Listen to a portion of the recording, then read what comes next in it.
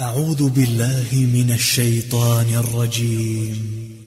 إن الله اصطفى آدم ونوحا وآل إبراهيم وآل عمران على العالمين ذرية بعضها من بعض والله سميع عليم.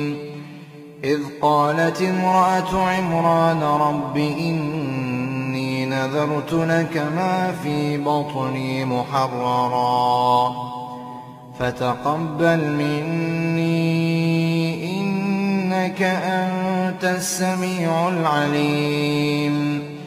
فلما وضعتها قالت رب إني وضعتها أنثى والله أعلم بما وضعت وليس الذكر كالأنثى وإني سميتها مريم وإني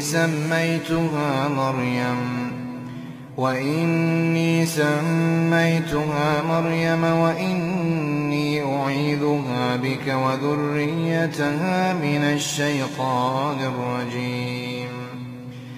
فلما وضعتها قالت رب إني وضعتها أنثى والله أعلم بما وضعت وليس الذكر كالأنثى وإني سميتها مريم وإني أعيذها بك وذريتها من الشيطان الرجيم. فتقبلها ربها بقبول حسن وأنبتها نباتا حسنا وكفلها زكريا.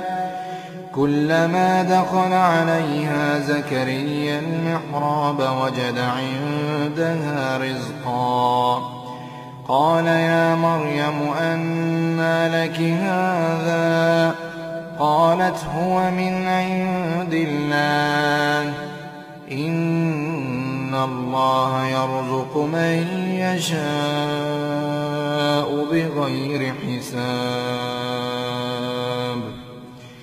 هنالك دعا زكريا ربه قال رب هب لي من لدنك ذرية طيبة إنك سميع الدعاء.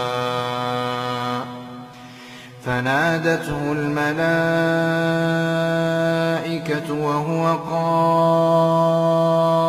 قائم يصلي في المحراب أن الله يبشرك بيحيى مصدقا بكلمة من الله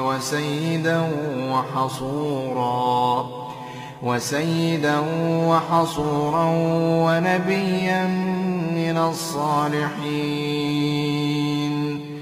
قال رب أنى يكون لي غلام وقد بلغني الكبر وامرأتي عاقر قال كذلك الله يفعل ما يشاء. قال رب اجعل لي آية قال آيتك ألا تكلم الناس 3 أيام إلا رمزا واذكر ربك كثيرا وسبح بالعشي والإبكار. وإذ قالت الملائكة يا مريم إن الله اصطفاك وطهرك واصطفاك على نساء العالمين. يا مريم اقنتي لربك واسجدي واركعي مع الراكعين. ذلك من أنباء الغيب نوحيه إليك وما وما كنت لديهم إذ يلقون أقلامهم أيهم يكفل مريم وما كنت لديهم إذ يختصمون